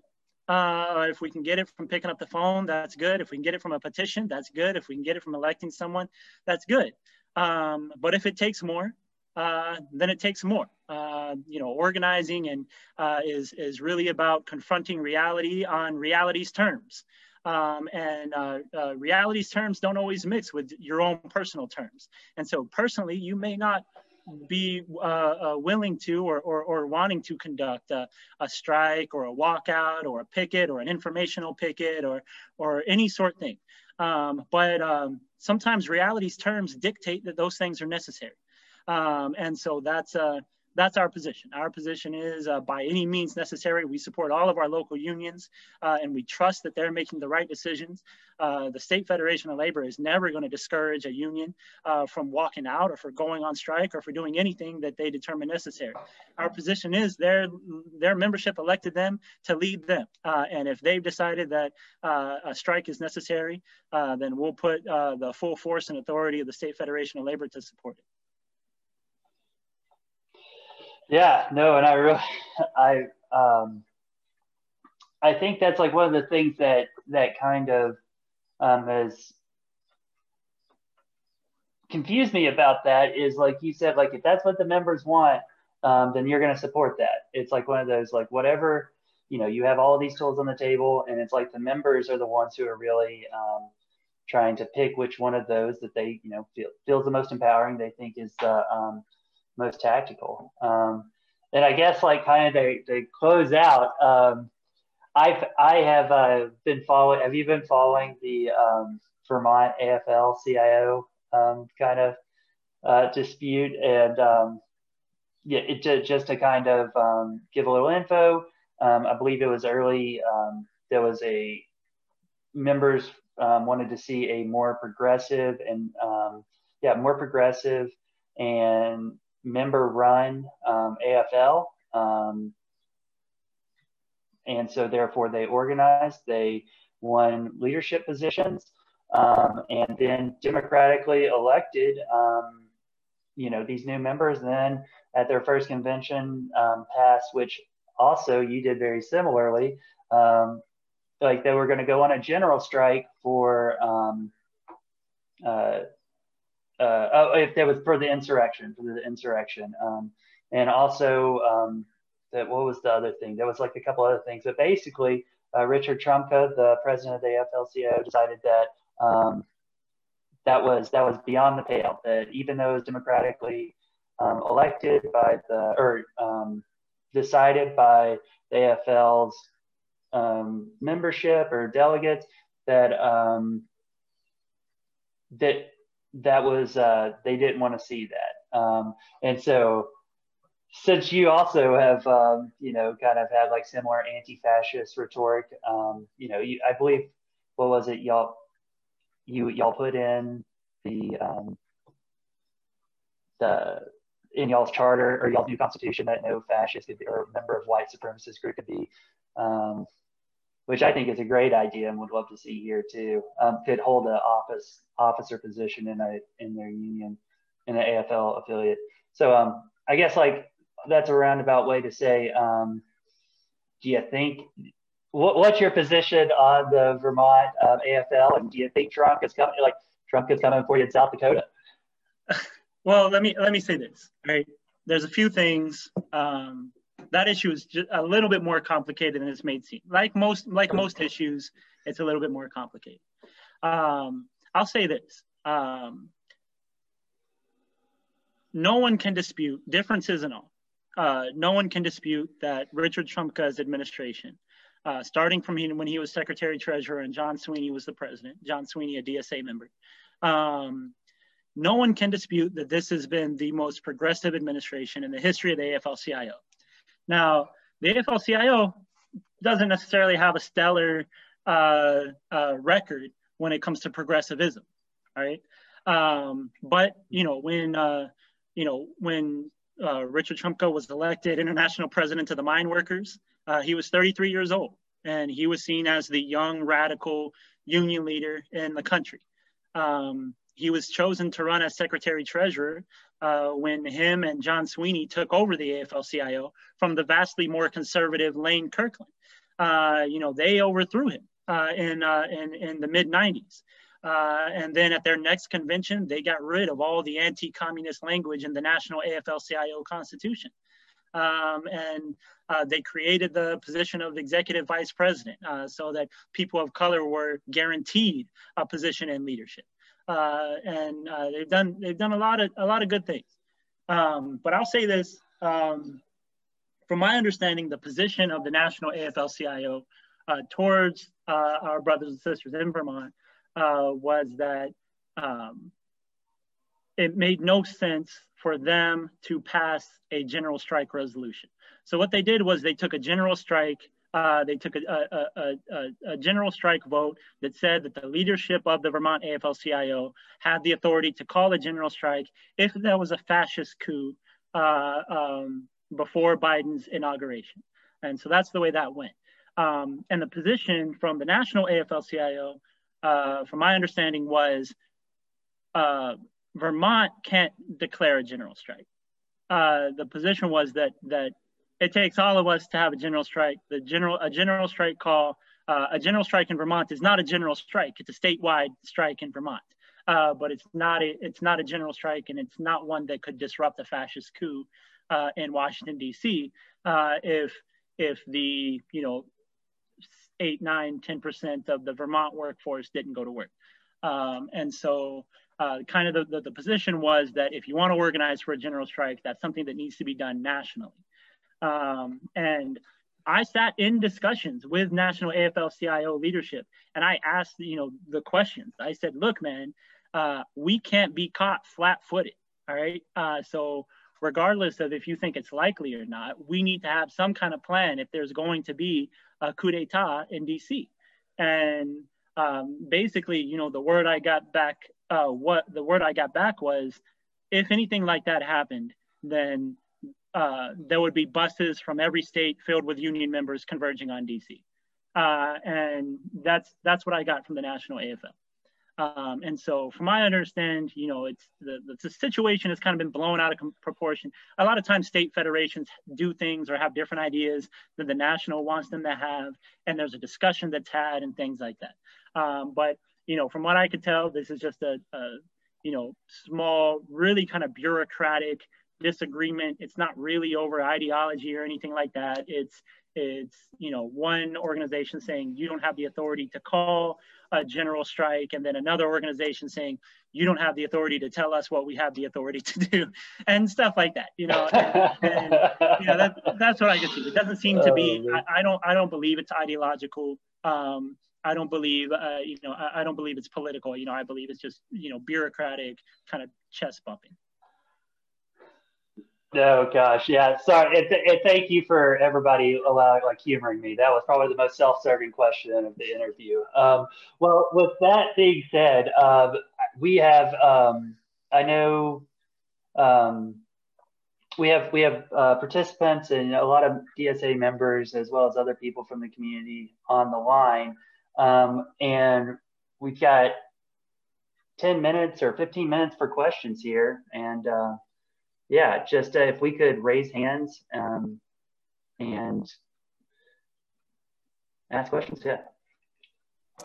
I was curious. So you were elected president after a particularly conservative president who was very pro-police during George Floyd protests, and just kind of seemed to create a very toxic rhetoric that he was using. So what was it like running against that, and also, or running with that climate, and then how are you changing the culture now or addressing that going forward? Sure. Yeah, I appreciate that question. Yeah, the different the president before me definitely had some different political positions and opinions than I do.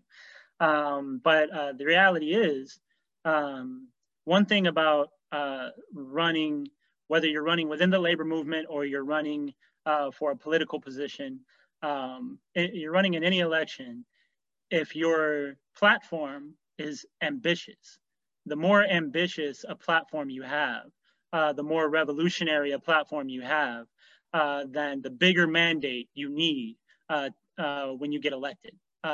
That's the bigger margin you need.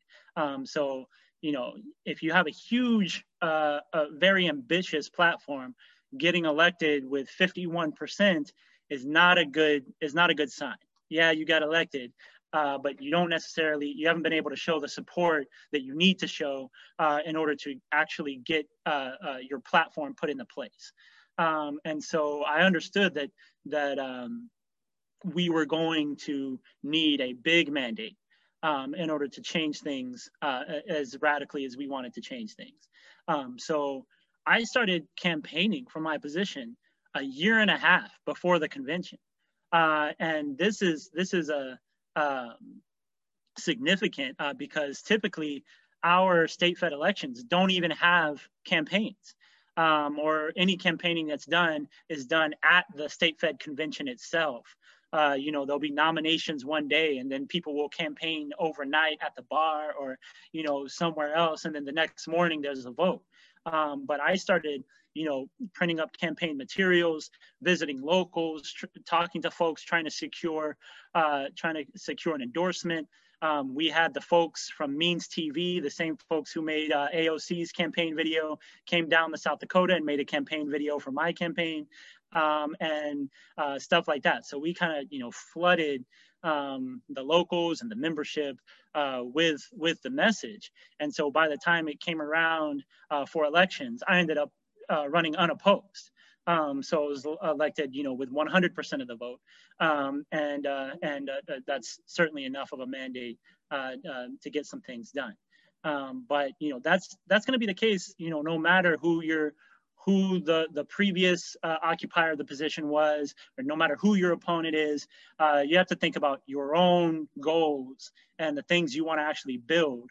And the only way you're going to build them is if you have the people behind you. And the more you look at it like a project, right? The bigger building you're trying to build, then the more people you need to help you build it. And so if you're trying to build this massive infrastructure, this massive building, you're going to need more than 50% of the community behind you. You're going to need 60, 70, 80%. And so, you know, that's what I'd say. That's the tactic we used, and that's what I'd encourage other people to do as well. I would love to hear your message that you started with a year and a half earlier and went forward with. Yeah, so our position was, you know, we need, so we modeled it a little bit after the 1995 Sweeney-Trumka National AFL-CIO campaign. And so they were called the New Voice Slate. And they were running against the older conservative guard, and so we, our signs, you know, all said we need a new voice for South Dakota, and our position was building union culture, investing in working class art, building union services like childcare, building union housing, doing this sort of thing. And on politics, electing union members, not throwing our eggs into one political party or another.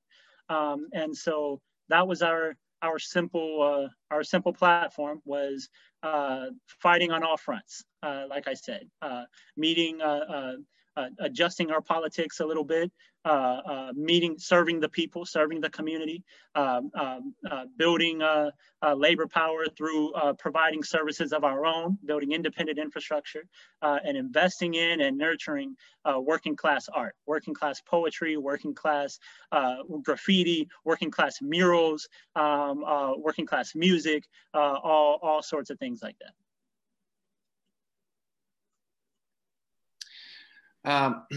Let's see. So I come from a very conservative background, really anti-union family. So I'm still trying to get my head around all of this. So I wanted to hear your thoughts about what advice you would give us to push the Montana AFL-CIO to stand up for all working people by supporting protests of colonial infrastructures. What are your thoughts on that? Well, typically the answer to, no matter what the question is, the answer to how do we get the AFL to do X, the answer is for you to get involved. And, the AFL at the end of the day is a democratic organization, right? And the leaders are elected. The delegates to the convention are chosen and elected. Some are dictated that, this officer has to go per their constitution or whatever, but a majority of the delegates are elected, and the officers are elected by the delegates. And so the decisions are made in a democratic way. And so, I encourage folks not to take, if the state federation or if the labor movement isn't doing exactly what you want it to do right now, I encourage folks not to fall into defeatism or something like that and think, oh, it's because this structure is not built to do this and it's irredeemable and all of these things. It's not. All that means is that you haven't gotten involved to the point to where you can win over a majority over to the way you're thinking, over to your position. And if you keep at it, you'll eventually win those folks over. If you're right and you're consistent and you're steadfast and you show up and people know you and know you as a person to show up and know you as people to show up and support and show solidarity and things like that, then you'll eventually win folks over, especially if you're on the right side of history.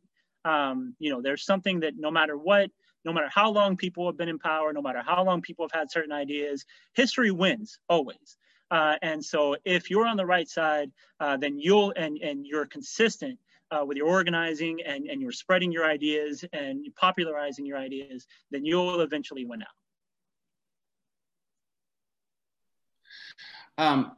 One more question. You mentioned kind of at the beginning of the talk how Indigenous people are always taking the brunt of the abuse from the development of state-sanctioned infrastructure projects. So I'm curious, how has the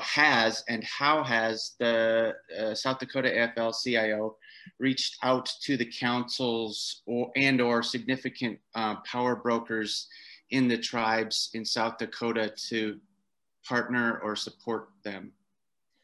Yeah, so what we're doing actively is we're running several programs where we're getting union members and union leaders to visit and tour all 9 sovereign nations in South Dakota.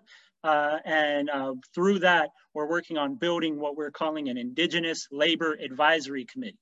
And so the Indigenous Labor Advisory Committee is going to be a committee made up of labor leadership and representatives from all 9 sovereign nations in South Dakota.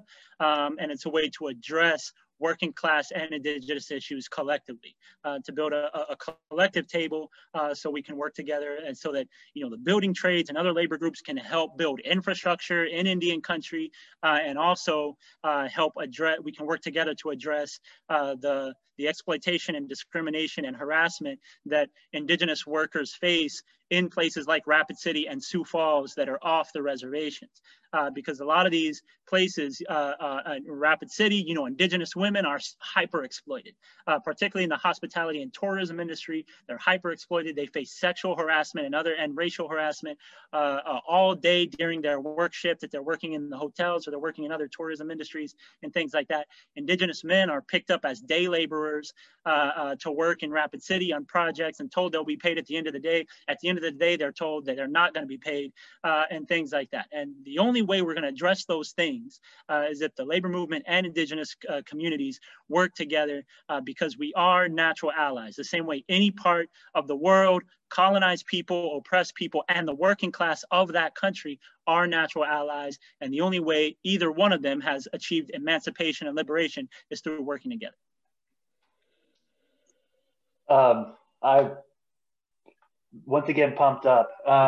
Okay, so one thing that I've heard you talk about, or I've seen in some interviews of yours before, you put an emphasis on kind of this the nationalistic kind of tendency to be like, well, we just want it American built, and how we can we turn it within our borders, I guess, as kind of being a rallying cry of I don't know, also union identity, being built by American workers. And you kind of rebut that. Could you talk a little bit about kind of why it's so important to not focus so much on the conditions of American workers, but also international workers as well? Well, the reality is that the Buy American campaign hasn't worked. It hasn't been effective. It hasn't led to an increase in worker power. It hasn't led to a decrease in outsourcing. It's failed miserably. Now, if it had succeeded, you wouldn't hear me criticize it, but it has failed. And so the position, I believe, of the working class needs to be that we need to unionize the world. All workers need a union. And if all workers had a union, if Costa Rica was 90% union, the way that Norway is, then you wouldn't see call centers closing in South Dakota and moving their operations to Costa Rica. If all countries had strong labor protections and strong labor movements and things like that, then you wouldn't see outsourcing, because it would not be cheaper to move from one place to another. And so the same way that the greed and exploitation of capitalism flows freely across every border, the solidarity of the working class has to flow freely across every border. And that's the only way we're going to tackle the issue of globalization in the future.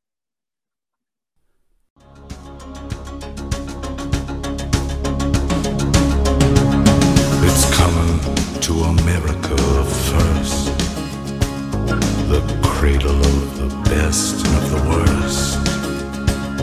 It's here they got the range and the machinery for change, and it's here they got the spiritual thirst.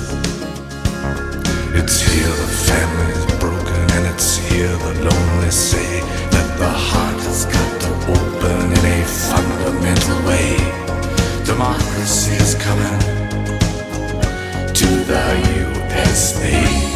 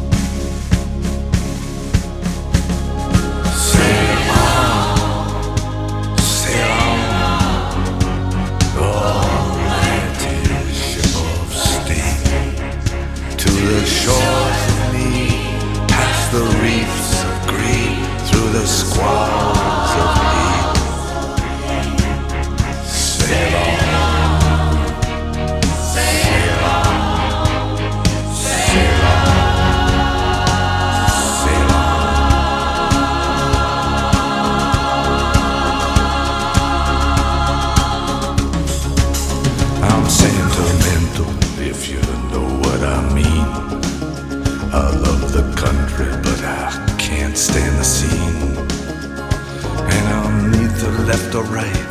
I'm just staying home tonight, getting lost in that hopeless little scream. But I'm stubborn as those garbage bags that time cannot decay. I'm junk, but I'm still holding up this little wild bouquet. Democracy is coming.